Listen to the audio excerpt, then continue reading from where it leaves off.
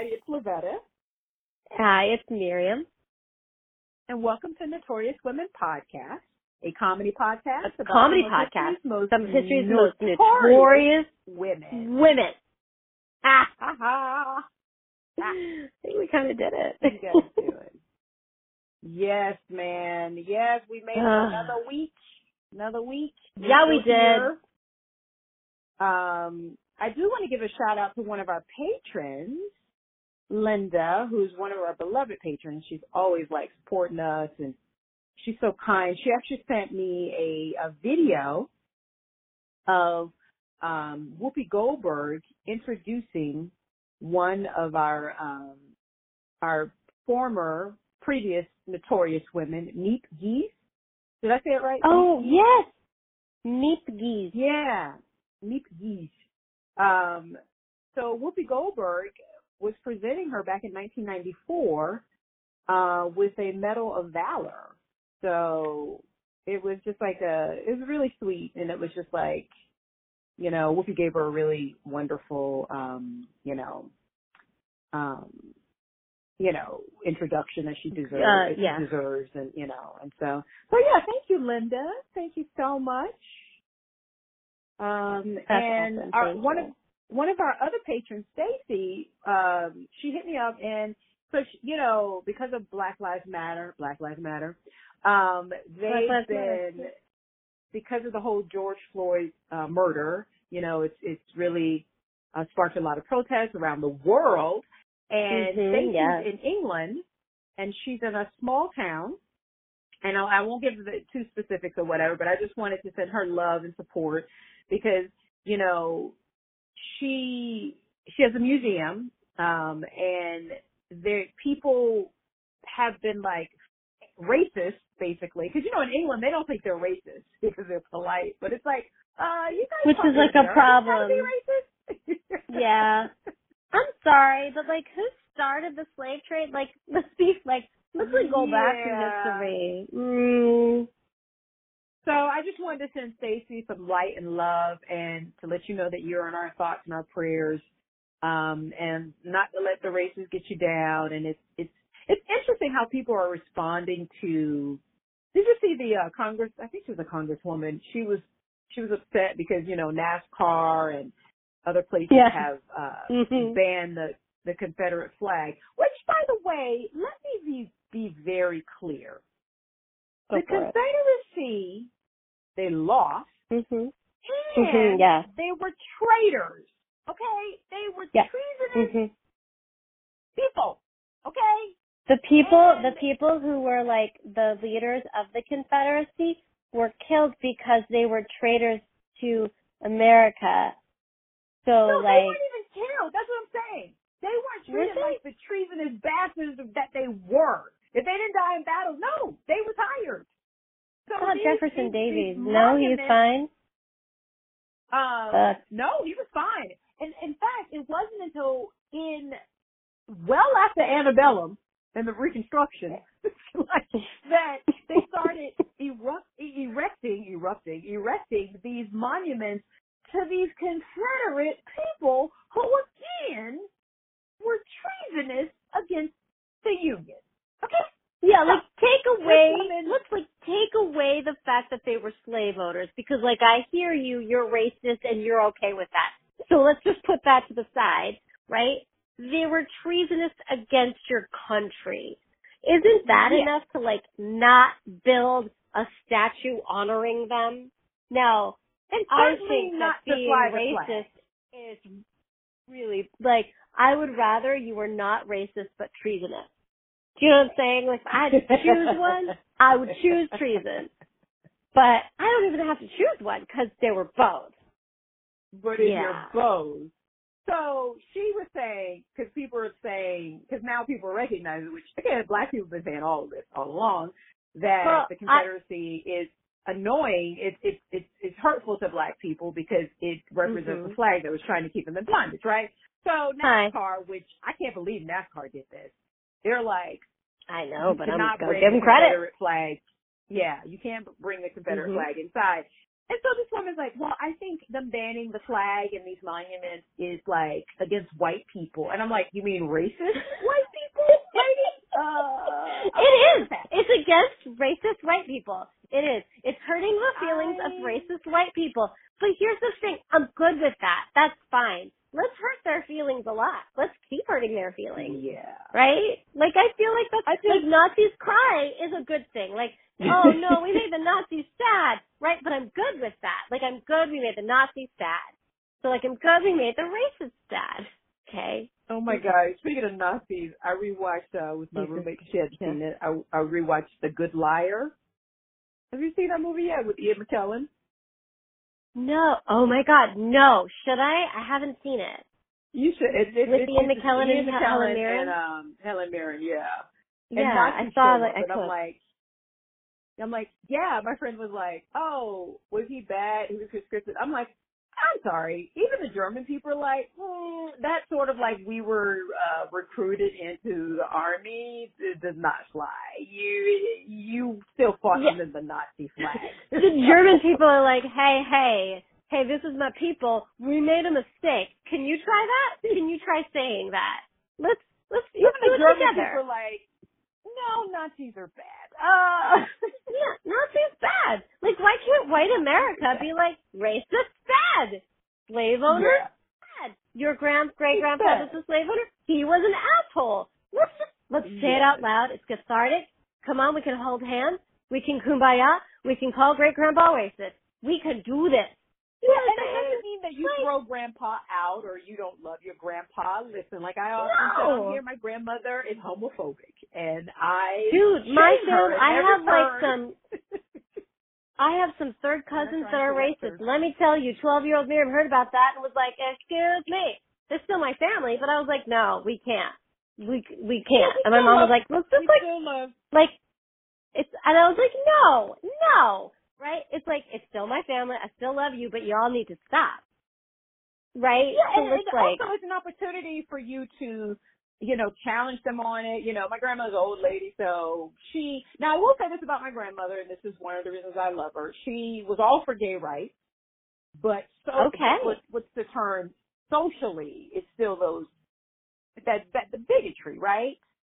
That somehow it's unnatural and da-da-da, and I'm like, nope, so I shame her about it, and she gets uncomfortable, but that's okay, that's fine. because I still love her, and, you try and reason with them because, hopefully, that they'll think about that even in their old age and even when they talk to young people or whatever. Like little things, like she'll say, oh, my niece is hanging out. She's like, she's hanging out with those gay people. And I'm like, what does that have to do with it? I was like, everybody. Your niece is hanging out with her friends. Right. No, I'm like, she's like, oh, they're not going anywhere. I'm like, no, I beg to differ. It's her straight friends that are a bunch of bums. Cause every young gay person I know has got a job at least. Okay. So, they got to upkeep. I mean, yeah, and you do the best you can. It doesn't mean you stop loving your family or whatever, but I mean, listen, if I had a family member that attacked a person for being gay and harm them, I'm turning them in. I mean, that's just gonna be 100%. so, but socially, I think it's bigotry. We all. I think it's important for us to educate.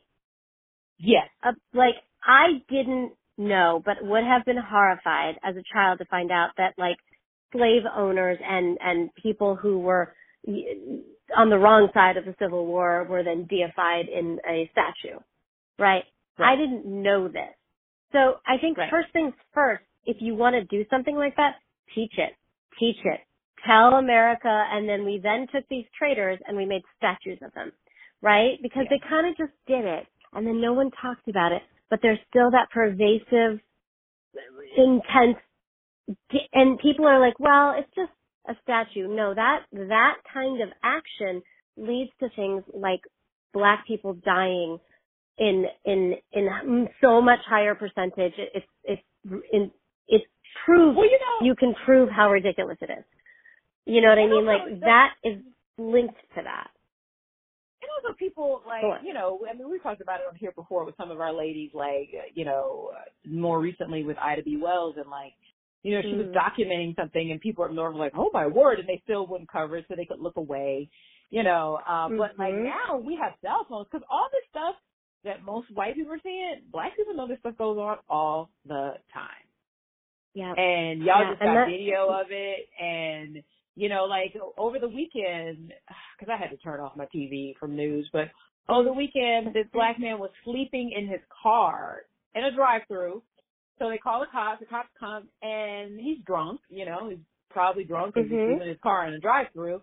But they talked to the man for like 26 minutes. And then they made him take a breathalyzer, and when he failed it, he didn't really want to take a breathalyzer because he figured he kept saying to them, I can go to I can park my car, you know, I can leave my car here, and then I can go to my sister's. I can just walk to my sister's, right? And so they talked to him for like 26 minutes, and then they were like, you failed it, so I'm going to arrest you, right? Now, good policing, because actually after that happened, this white woman posted, she was like, I remember I fell asleep in my car the next morning, an officer knocked on my door, and he's like, you can't sleep here on this thing. And she's like, well, I have to go somewhere. And he was like, oh, well, if you drive over to that thing, you can sleep in your car there, but you can't sleep here. It's like, it gives you a chance to like move, right? Like, or like if you're sleeping on the street, we've seen it in New York, and they're like, you can't sleep here. So it gives an opportunity to leave, right? That's good policing. But the fact that they're going to arrest him, he felt like, why are you arresting me? I was just literally sleeping in my car. I wasn't driving. And I'm telling you, I'll walk over to my You're literally sister's supposed place. to do that. Like, you're supposed to do that. Like, it's so on once the they driver's said, once they said, we're going to arrest you because you failed the breathalyzer, that's when he got upset. And he ran, right? Or I think there was a struggle, and then he ran. He ran away from them. He turned around to, like, I don't know, shoot the taser.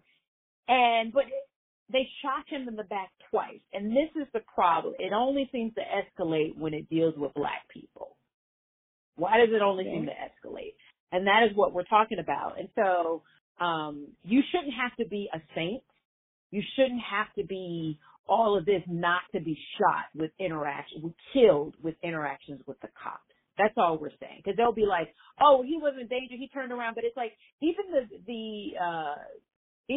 mayor and the people who looked at the tape were like, well, they had guns and he had a taser and he was running away from them. So for them to be like, oh, and they were even like, why did they even have to pursue him? They had his car. They had his car, and he wasn't a danger to society. If you really are there to protect and serve, then you make sure society is safe. End of story. He is a part of society. If he was running around with guns trying to shoot everybody, go ahead and shoot him. But he was just trying not to get arrested. Because in his mind, he's like, I just told you I could walk to my sister. Why are you arresting me? Yeah. And that's why and that's all we're talking about, the same treatment. But I think we should get started because I actually want to lighten the mood for those out there who, because it's just, I am so tired. I'm exhausted emotionally. And thank God I've been working out because all I want to do is sit on the couch, watch TV, and eat Haagen-Dazs. Well, ain't nothing wrong with an ice cream sandwich I just ate. Because it's fine. I know. But you can work out too. Yeah. I work out with sandwiches. So, I kind of like just stand there and work out.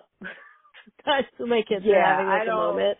I'll just like start squatting. It makes me feel better. But it's just it's a lot because the protests, and there's still a pandemic. This germaphobe wants to remind you guys there's still a pandemic.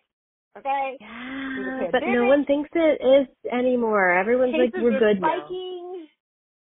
Protests, I'm glad for the protests because they seem to be working. We got meaningful legislation, but then that thing happened on Saturday again with this guy, another black man. And it's like, you think the cops would be like, I don't know if you watched Insecure. It was on last night, the season finale. I'm going to like power through the rest. I have like 3 episodes to catch up on.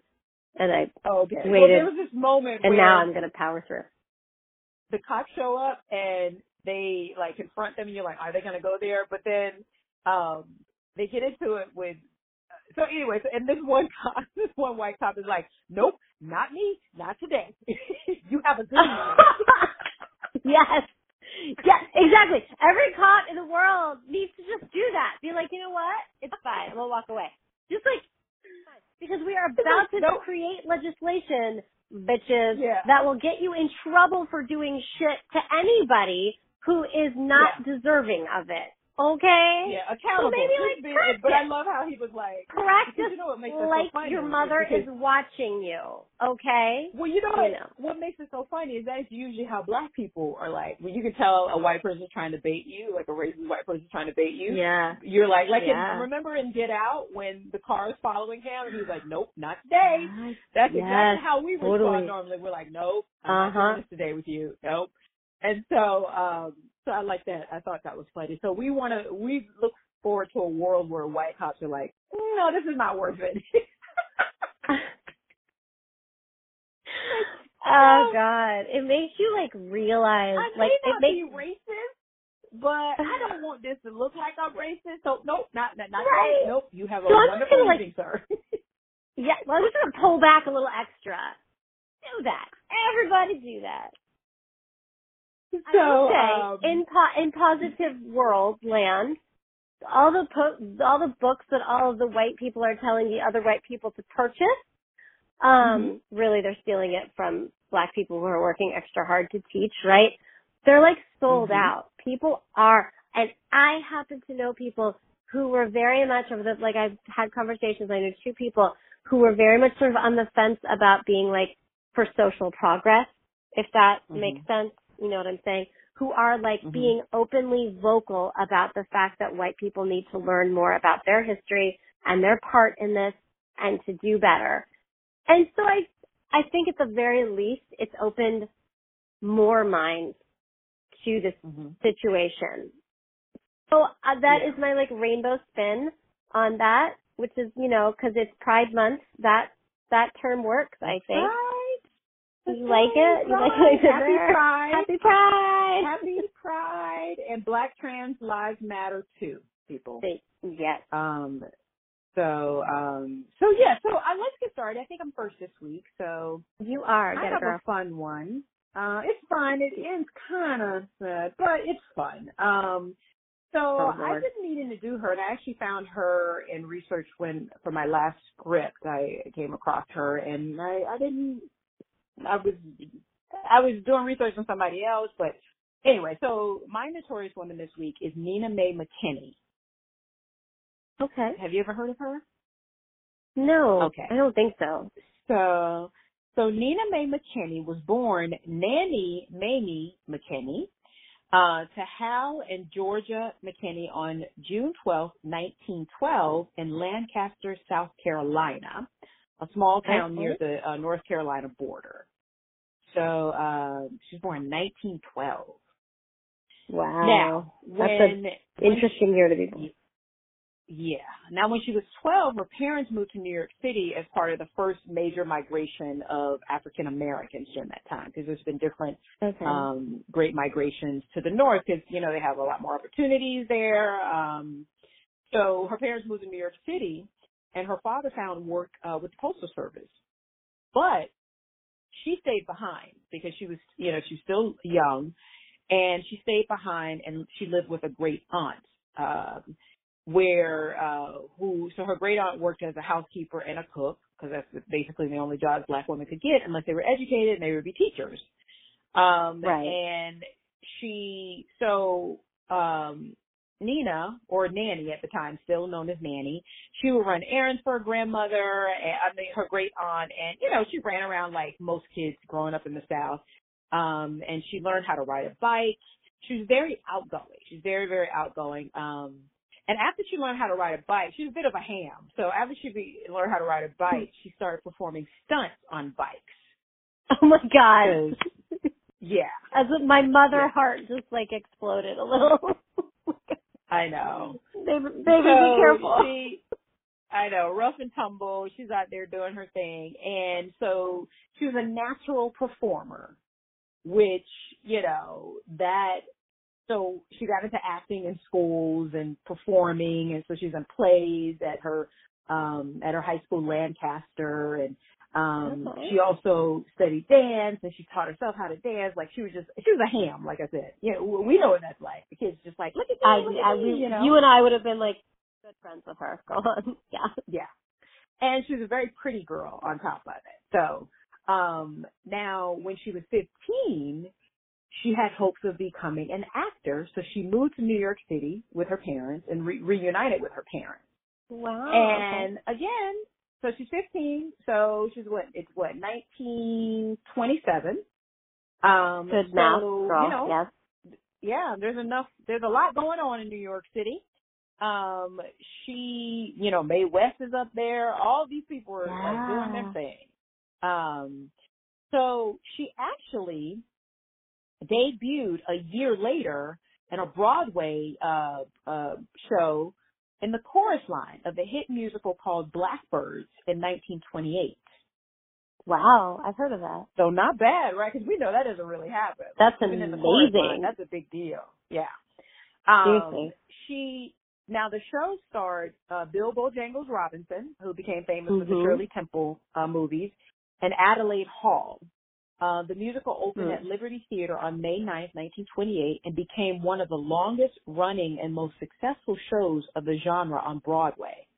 So she lands in New York and gets in like a hit show like right away. That's amazing. Awesome. That's really, really amazing. I'm also very jealous. I know, right? Cause, for our listeners, if you guys don't know, like, that's really, that's like stuff that they really say in the movies, but that rarely ever happens in real life. But and then you get to New York and they're like, no, that's not really what's going to happen, except it is what happened to her.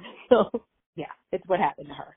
So, but again, she's a pretty girl, very pretty, and she's outgoing, and she could dance, and she was light-skinned, so that helps with the musical thing. So, there's a big producer, director named by the name of King Vidor. And King Vidor actually saw her in the chorus line of... Wait, his name is King? King Vidor. Yeah, he's a very, famous old school director. Okay. And he was doing an all-black Hollywood studio film called Hallelujah.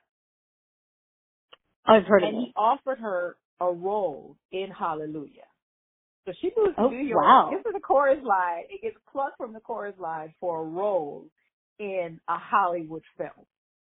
So that's amazing. That says all you need to know about how much of a star power she had. Like, she had a it factor, right? So, beautiful. This does not happen, people. This does not happen. So, after the film's release in 1929, the Daily News of New York hailed her as, quote, an honest to goodness screen star, the first colored girl to attain this distinction, end quote. What? Yeah. How have I never heard of her? Exploded. Yeah. So it exploded. Like, her fame exploded. It's kind of like Tiffany Haddish and Girls Trip, you know. Except Tiffany Haddish had been around a long time before she got Girls Trip. But so this really happened overnight. Her overnight success. Yeah. This is what usually happens to white girls, and not even. Like, you know what I mean? Like, this is like extraordinary for an actress, period. So immediately, because of her she had big, large eyes, people refer to her as the Black Clara Bow. Clara Bow was like the biggest white female star at the time. Yeah. Now, and of course, black people were thrilled. They were like, finally, we have like a leading lady, like a black leading lady, and not just like, you know, the heavy set women like the maids, and that like she's like a bona fide movie star. Like, she's glamorous, she's beautiful, she can dance, she can sing. And so she was so popular with black people that whenever the black press would call her Nina May, everyone knew who she was. So she was like a two-name person. You know, like we say Serena she or was Madonna. Angelina. Mm-hmm. Yeah. Wow. She was so, like, her debut was so astronomical that MGM gave her a 5-year contract. They did not do that. Wow. This is how much. And when no. you look her up, you're like, oh my God, she's so beautiful. Like, yeah. And you're like, how I think Marilyn Monroe got a 1-year contract to her first contract. That's what they usually put everybody under, like a 6 months. 6 months, because they were just like, yes, well, I'm not going to happen. But this is a black woman, 5-year contract, MGM. So the problem is 1929, 1930. Oof. They don't know what to do with a glamorous black woman. They just don't. And they don't have the cojones to create opportunities for her. Like, I was going to say, you and I would know what to do. Yeah. Even if they did an all-black cast film twice a year, they could at least have a role for her. But no, that sounds like right. That sounds like trying to help her to succeed. No, they just wanted to lock her down because you see her, she's so beautiful and, you know. And Lavetta, not only would they be helping her succeed, but they would also have to elevate other black people. I mean, that sounds impossible. Yep. And I will say what. No, go ahead. Hollywood likes to take a lot of credit, and to some degree, fair enough, that they've been diverse before diversity was a thing. But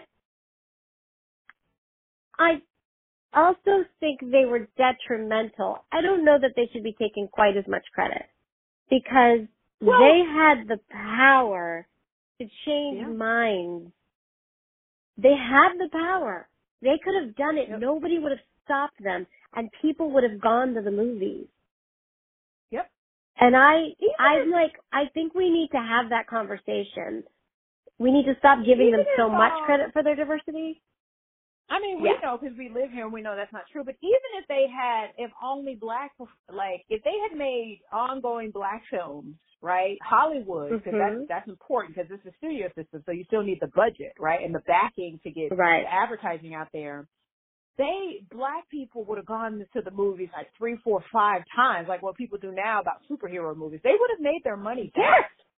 They would have made, that's what I'm saying. It's not that they didn't have an audience. It's not that they wouldn't have made their money. It's that they were racist. And I feel like we don't say that. We should say that. Well, I mean, I say it. Black people say it. Like, they really I know, but like, I'll like white PSA that. Let white friends tell your friends that are, like, come on, guys. Well, they wanted they wanted to continue the image of black women not being glamorous and beautiful. And then they were very specific as to what was glamorous. They went from brunette to suddenly you had to be blonde. Yeah. Oh, was it? Right. And it's part of the Hays Code. Yeah, part of the Hays Code was to keep black people in subservient roles.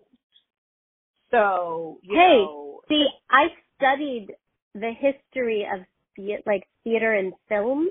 I didn't know that. Like, that's what I'm saying about education. They wouldn't say that's what it was. I should have known that. They wouldn't say that's what it was. They said that the Hays Code was implemented to keep, you know, family values and morality in the films, right? And to keep, you know, that's what they would say. So to elevate a beautiful black woman would be against white family values at that time. That's the unspoken rule because they love black people to be in film and in a Hollywood. And again, because at the same time they had what they call race films, which were always black, you know, all black films or all Asian films that black people and Asian people went to see. But these films, their budgets were so like a portion of what the Hollywood budgets were that the quality of the films were just not the same, right? So, but that's by design. So anyway, but the MGM was like, in 1929, they gave her this 5-year contract, but we know what's going to happen. But despite this, the challenges of finding her roles, despite this, she appeared in more than 24 films and shorts over 2 decades. And even though half of them were uncredited parts, often as, of course, a maid, a role that she had publicly vowed never to play, or an unnamed entertainer in a nightclub scene. So that's another way that they would, like, an attractive black woman, they would kind of pass her off as, like, exotic, and they would put her in, like, a nightclub scene. that they could cut out when they showed the film in the South.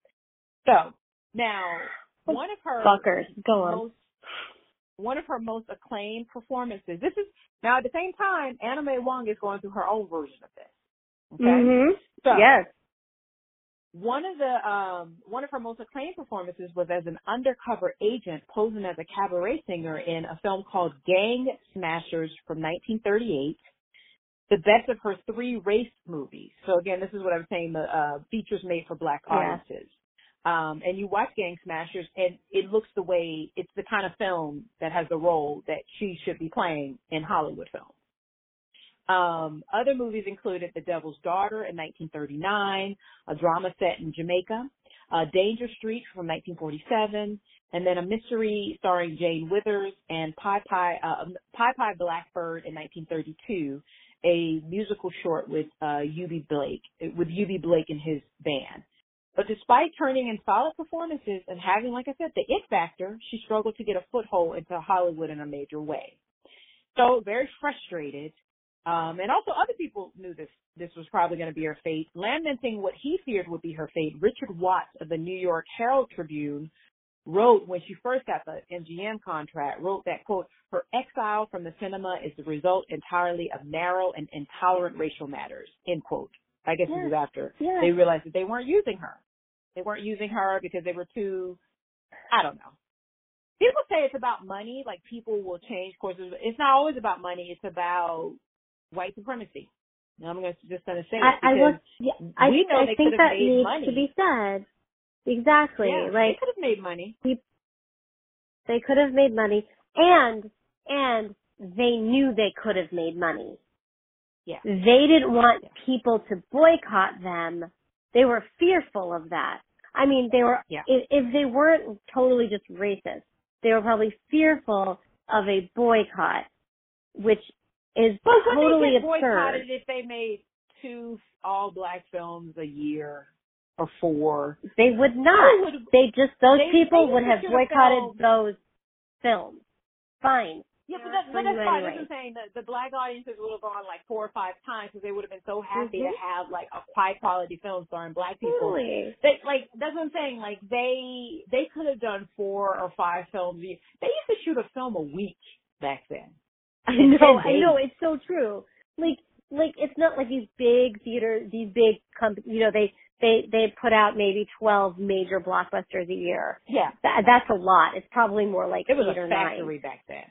Yeah. They were doing 8 or 9 a day. Like it was like, this would have been nothing. Lots. They could have done it. Yeah. Yeah. So I just feel like we need to stop excusing it. Yeah. Well, yeah. Now, to find broader and more sustainable success in the 30s, still in her 20s, she moved to Europe and began a successful musical and theatrical career. Leaving the U.S. was probably the best move. Yeah, it was probably the best move she could have made, and she did it early. She did a 3-month European publicity tour for Hallelujah starting in 1930, which expanded to include club dates in Paris, London, Berlin, Monte Carlo, and beyond. So she's like living the life as she should. Because again, when you see her, you're like, oh yeah, she was actually she eventually became known as the Black Garbo, actually. So glamorous and like she has these big eyes, which they wanted actresses to have back then, like really, really beautiful. So, she returned to Paris in 1932, possibly inspired, they think, by Josephine Baker. Because Josephine Baker had become like a big sensation in Paris. But while in England, she starred opposite Paul Robeson, one of my favorites, in a film called Sanders of the River in 1935, playing an African chief's wife. She even had those very distinctive thin Hollywood eyebrows that we think of in the 30s, like with the. She looks she just looks like a mocha colored like Hollywood starlet, really. Like, she also had the first distinction of being the first African American entertainer on British television, as part of the BBC's experimental broadcast in the 1930s.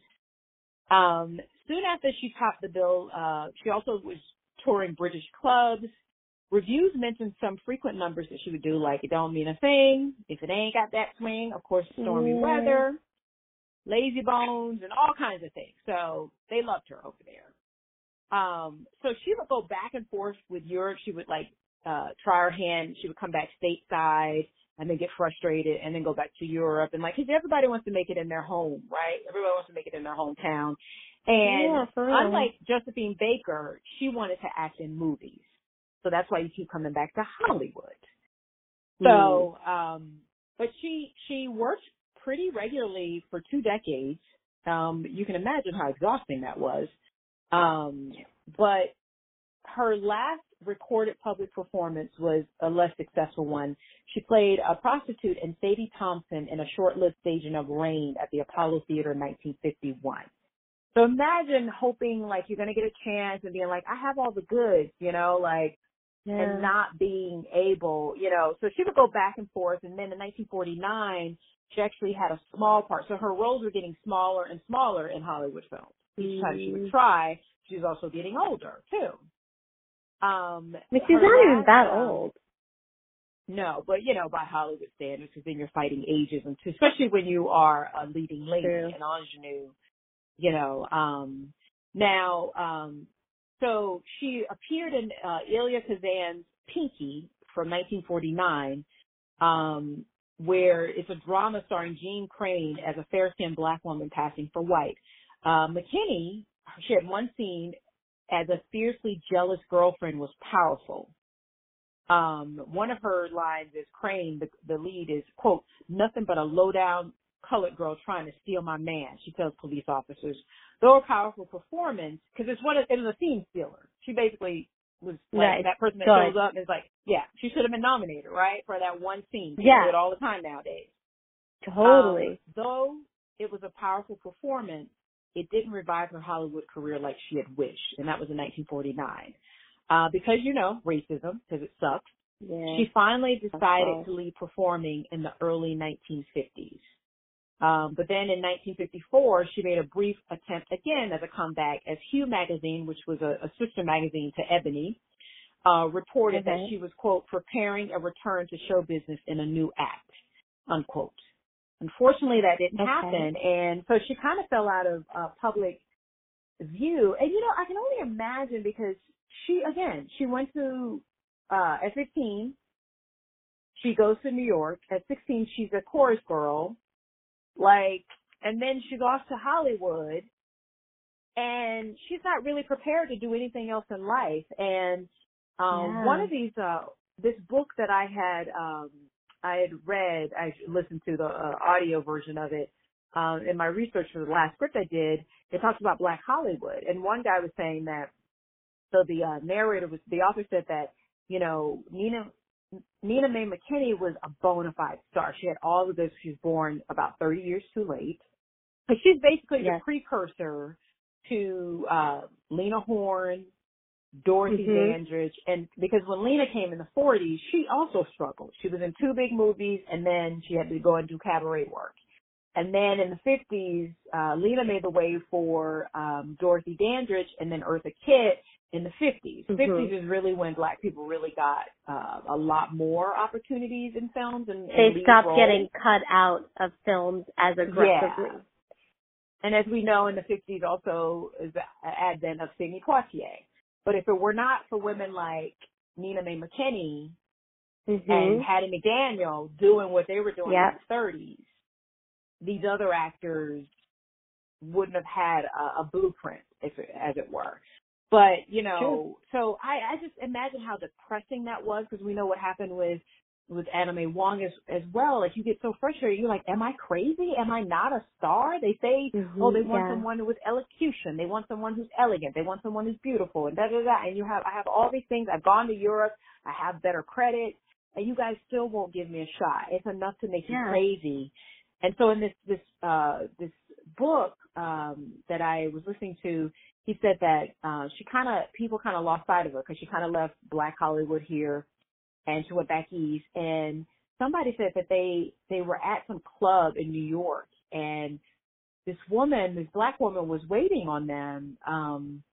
And because usually people don't look at like the help, quote unquote, and but he got a glimpse of her and he was like, why does she look so familiar? And he thinks it was Mae McKinney working, but she was much heavier and she looked a lot older than she really was.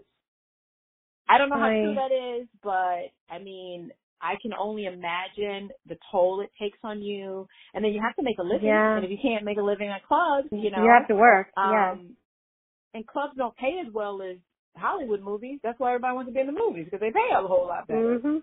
Yep. And so people kind of lost sight of her in the mid-50s for a decade. And then on May 3rd, 1967, she died at Metropolitan Hospital in Manhattan. The cause was a heart attack, according to a short obituary in the New Amsterdam News. Her funeral was at the little church around the corner, whose ties to the theater would go back to the 19th century. Reports differ. Yeah, so people lost sight of her for like a decade. She was 5 years, way too young. Now, reports differ on whether she was ever legally married to this man named Jimmy Monroe, a jazz musician, who later became Billie Holiday's husband. But they toured nationally, of course, with his band in the mid-30s. And in 1994, a Daily News tribute shortly after Jimmy Monroe died mentioned her as his ex-wife. So they're not really sure if they really got married back then. Or just by common law. Yeah.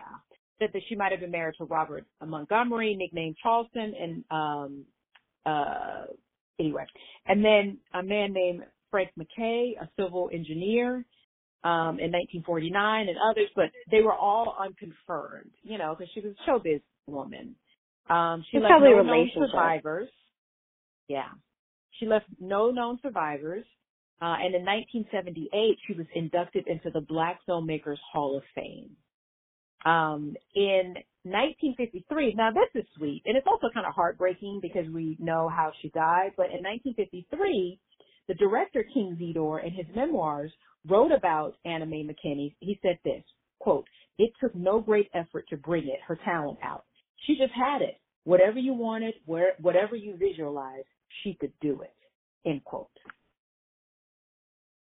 It's beautiful. Anna Mae McKinney. Yeah. I'm so grateful for her, but it's heartbreaking. Yeah. Because she didn't get her flowers while she was here. And it's true, when you see her, you're like, how have I never heard of this woman? I think black film aficionados know of her, but when you look at her, you're like, this woman is clearly a star. But Hollywood said no. Even though they gave her a 5-year contract, and she probably thought, oh my God, she wasn't the first black performer to get a contract, a long-term contract, but she was the first female one to get one to play that was a leading lady material. Mm-hmm. Because they would give them to Stephen Fetchit or later on Hattie, but and I love Hattie McDaniel, but she was Hattie was very specific type that they only wanted to see in Hollywood films, and she made a great career of it. And I'm glad that we can finally appreciate Hattie for what she did, but there was no place for someone like Nina Mae McKinney, which black people knew of her, and they were like, she's a star. I mean, we even have them today. There's black people, we've known about Taraji forever. It's only since Empire white people know who Taraji is, but Taraji's been great. And she's even got nominated for an Oscar before. Yes. That's, so, I mean, I love her, but that's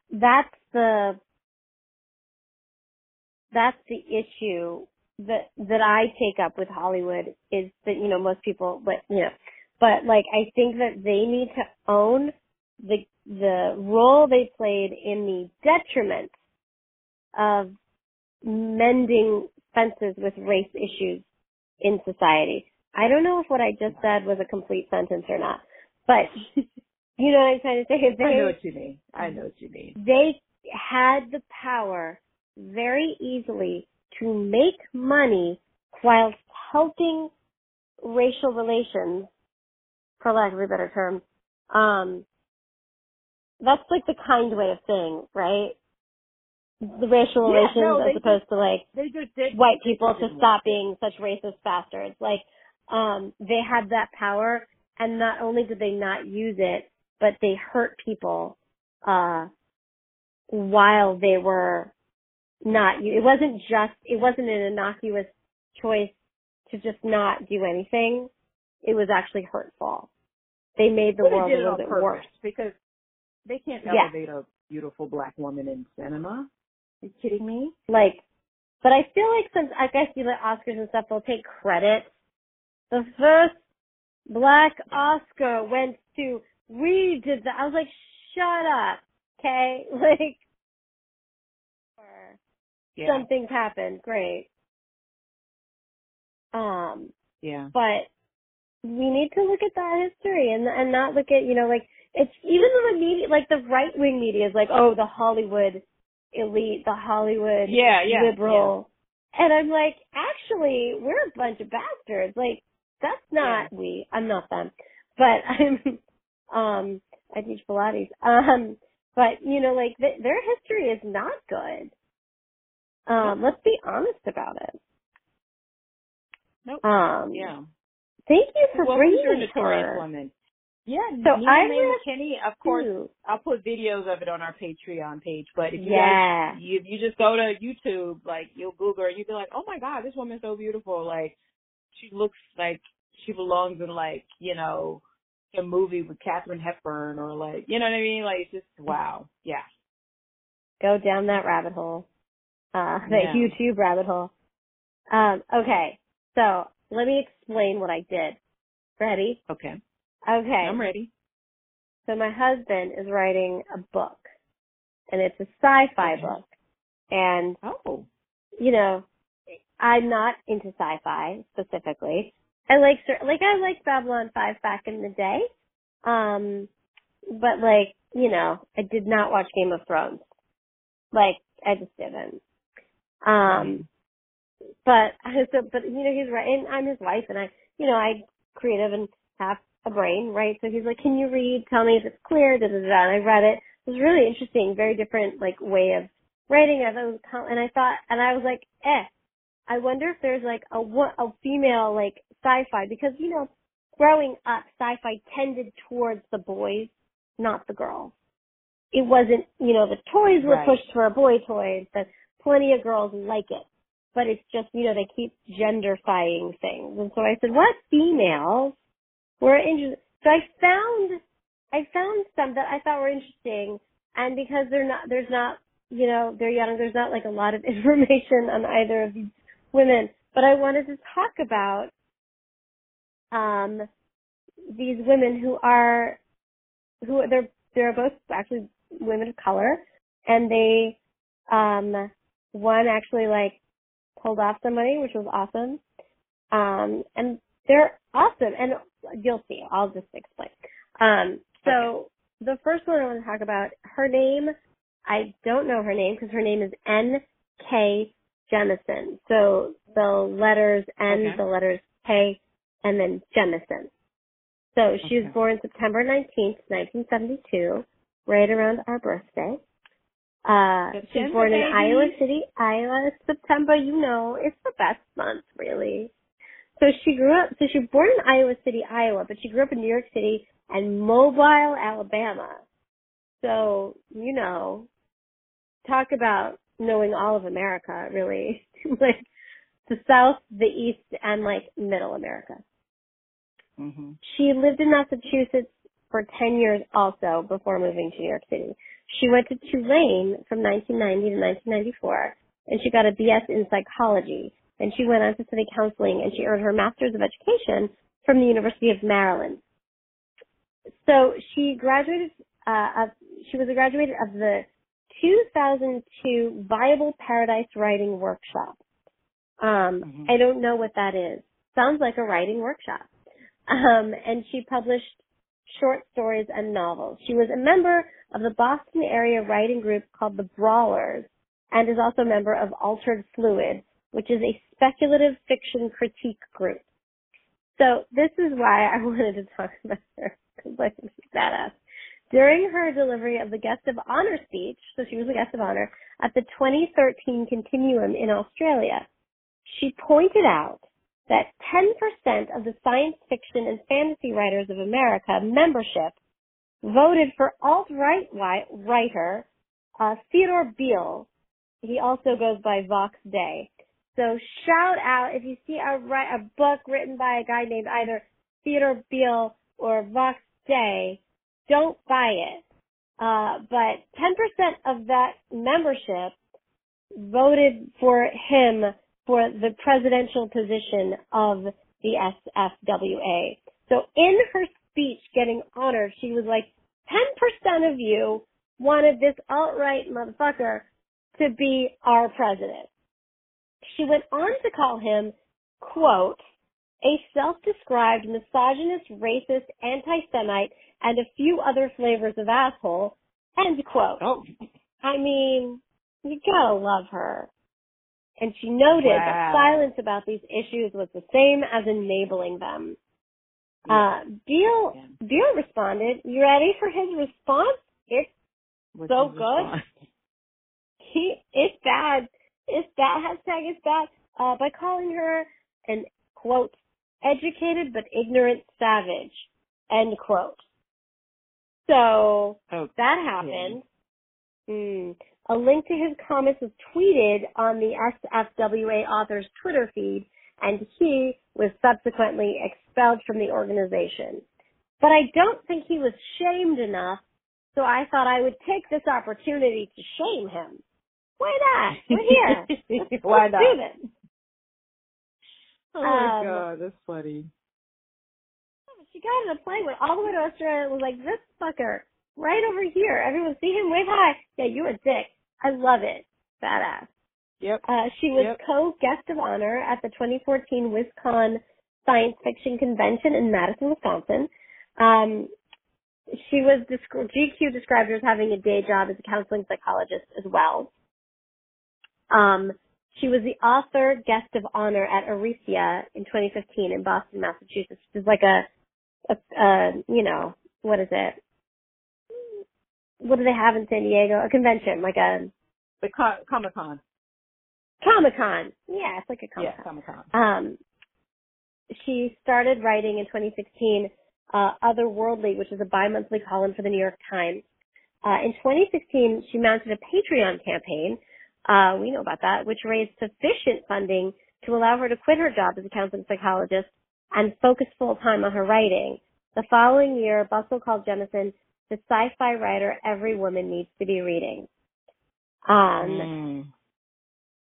I was like, okay, let's talk about her. So a couple of things she's written. So in 2009 and 2010, her short story Non-Zero Probabilities was a finalist for the Nebula and Hugo Best Short Story Awards.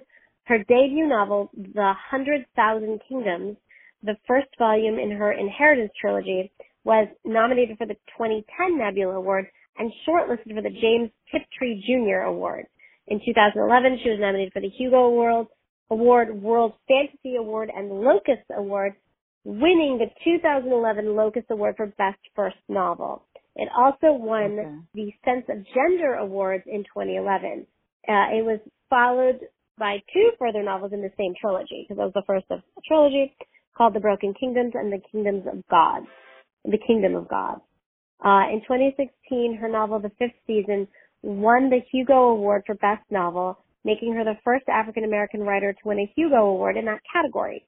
Its sequels, The Obelisk Gate and The Stone Sky, won the Hugo Award for Best Novel in 2017 and 2018, respectively. She lives and she works in... she was the first Black woman to win this at what year? Ready?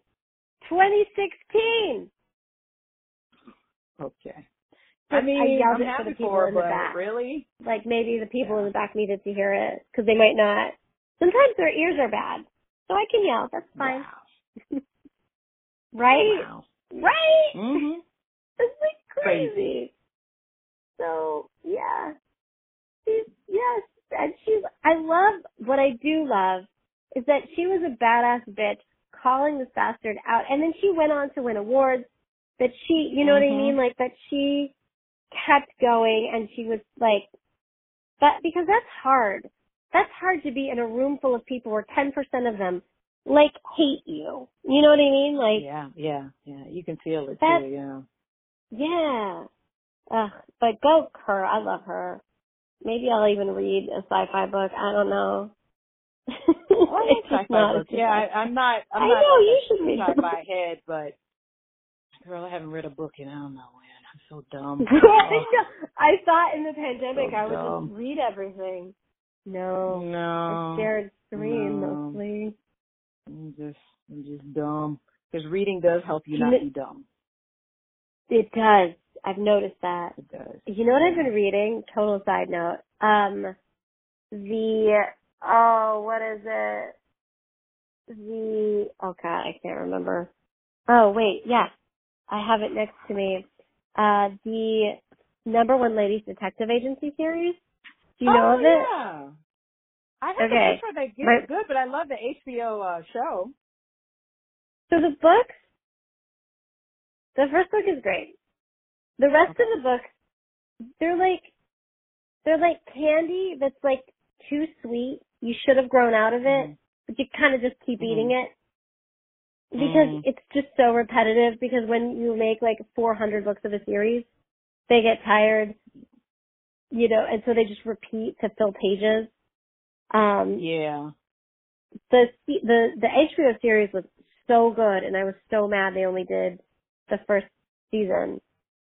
I know, it was so good. I really, really liked it. Anika Noni Rose's performance should have been nominated. Oh my God, right?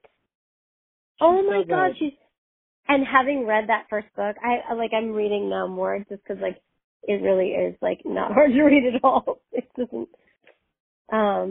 But she brings this depth to that character that I didn't even know was written. To be honest, I didn't even realize that was her for a while. I was watching. I was like, "Why is that girl?" I was like, "Is that Anika Noni Rose?" I feel like I've been stalking Anika Noni Rose because like I can't remember what it is, but I've seen her on Broadway, and I don't remember even why, but I remember seeing her in Dreamgirls and being like, "Oh, Anika Noni Rose, I know her," and then like, yeah. I mean, like she just keeps popping up, and I feel like awkward, like I'm stalking her. But I love her. So yeah, that's a good book to like open. It's not hard. I know. Every other book feels too hard. Okay, so let me go to the next woman. Malinda Lo was born in China, and she moved to the United States at the age of 3. She graduated, I don't know much about these people, but she graduated from Wellesley College, and she earned a master's degree in regional studies from Harvard. So not dumb. That's, no?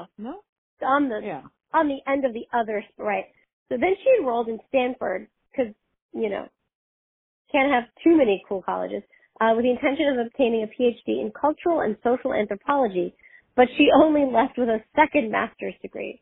Because she's lazy, I think. That's what, right? Yeah, is that what you got? That sounds about right to me, yeah. Yeah, so nice. You and I just talked about how we can't read a book.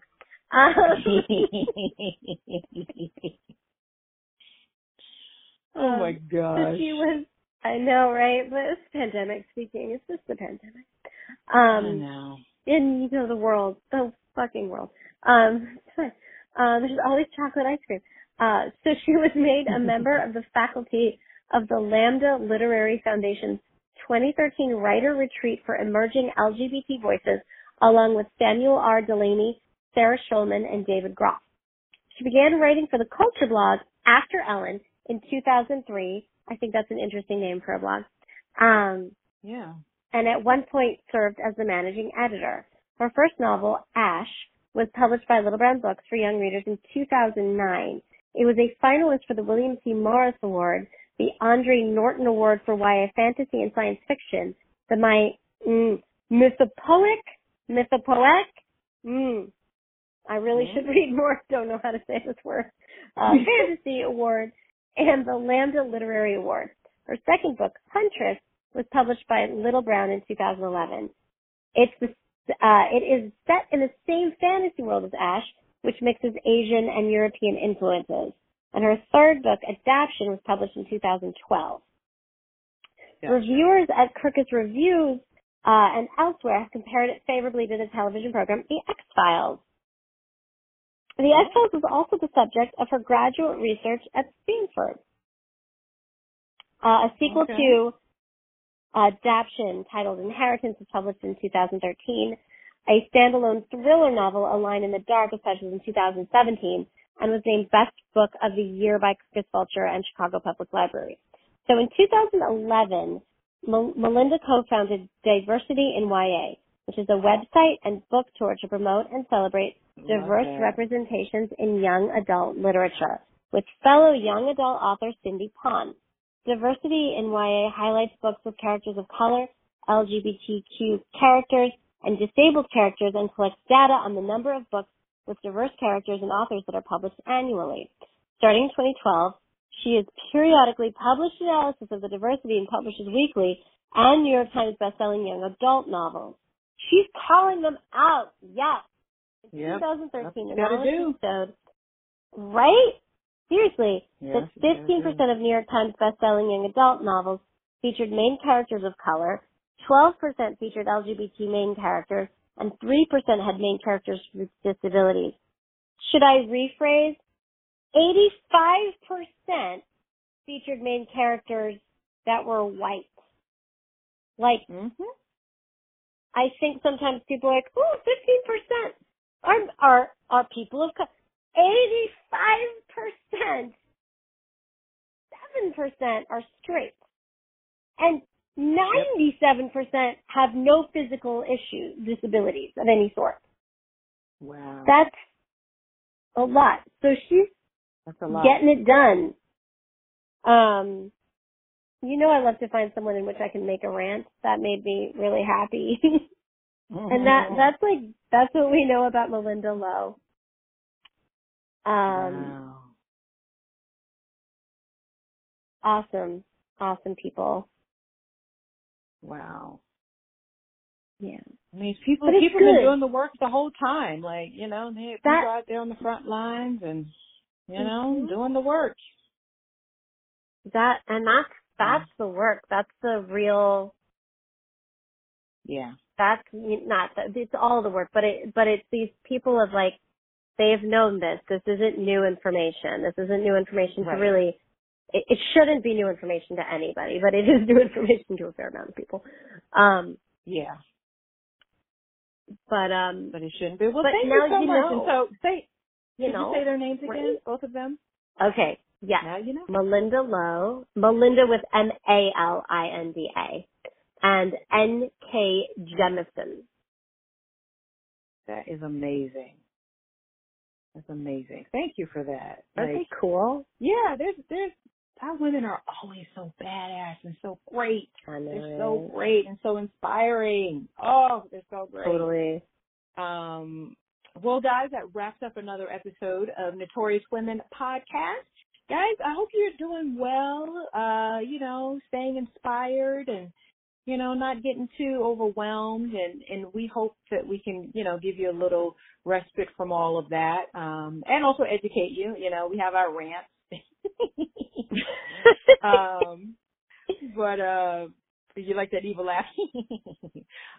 But we also are here to entertain you and, you know, but, you know, take care of yourselves. Self-care is very important now because, again, there is a pandemic going on, pandemic of corona as well as racism. So protect yourselves. If you need to unplug, do that. If you need to eat ice cream, do that. Nobody's going to tell. Nobody's going to tell. Because, again, we're kind of, it's not like it's not like we're going to be out at the club anytime soon. So if you got a little extra weight on you, it's fine. It's fine. And listen, I will tell you this. If they do open the club and you look down, you're like, oh my, be like, no, Corona. I'm no fool. Right? And then go get some more ice cream. It's fine. Like, we literally give you permission. You know what I suggest? A little caramel sauce on top. Caramel sauce. You know, I have ice cream. I have ice cream sandwiches downstairs. I don't like the outer shell because they're too hard. So I think I'm going to take them out, pick out like 2 or 3, and just scoop out the ice cream. I've done that. I'm going to do that right now. Yeah, you go do that right now. I've earned it. All right, guys. That wraps it up. You can follow us on Notorious Women Pod on Twitter and Facebook. Our Instagram is Notorious Women Podcast. Say what's up. Give us a shout out. And we guys, we love you, and we will see you next week. Bye. Bye-bye.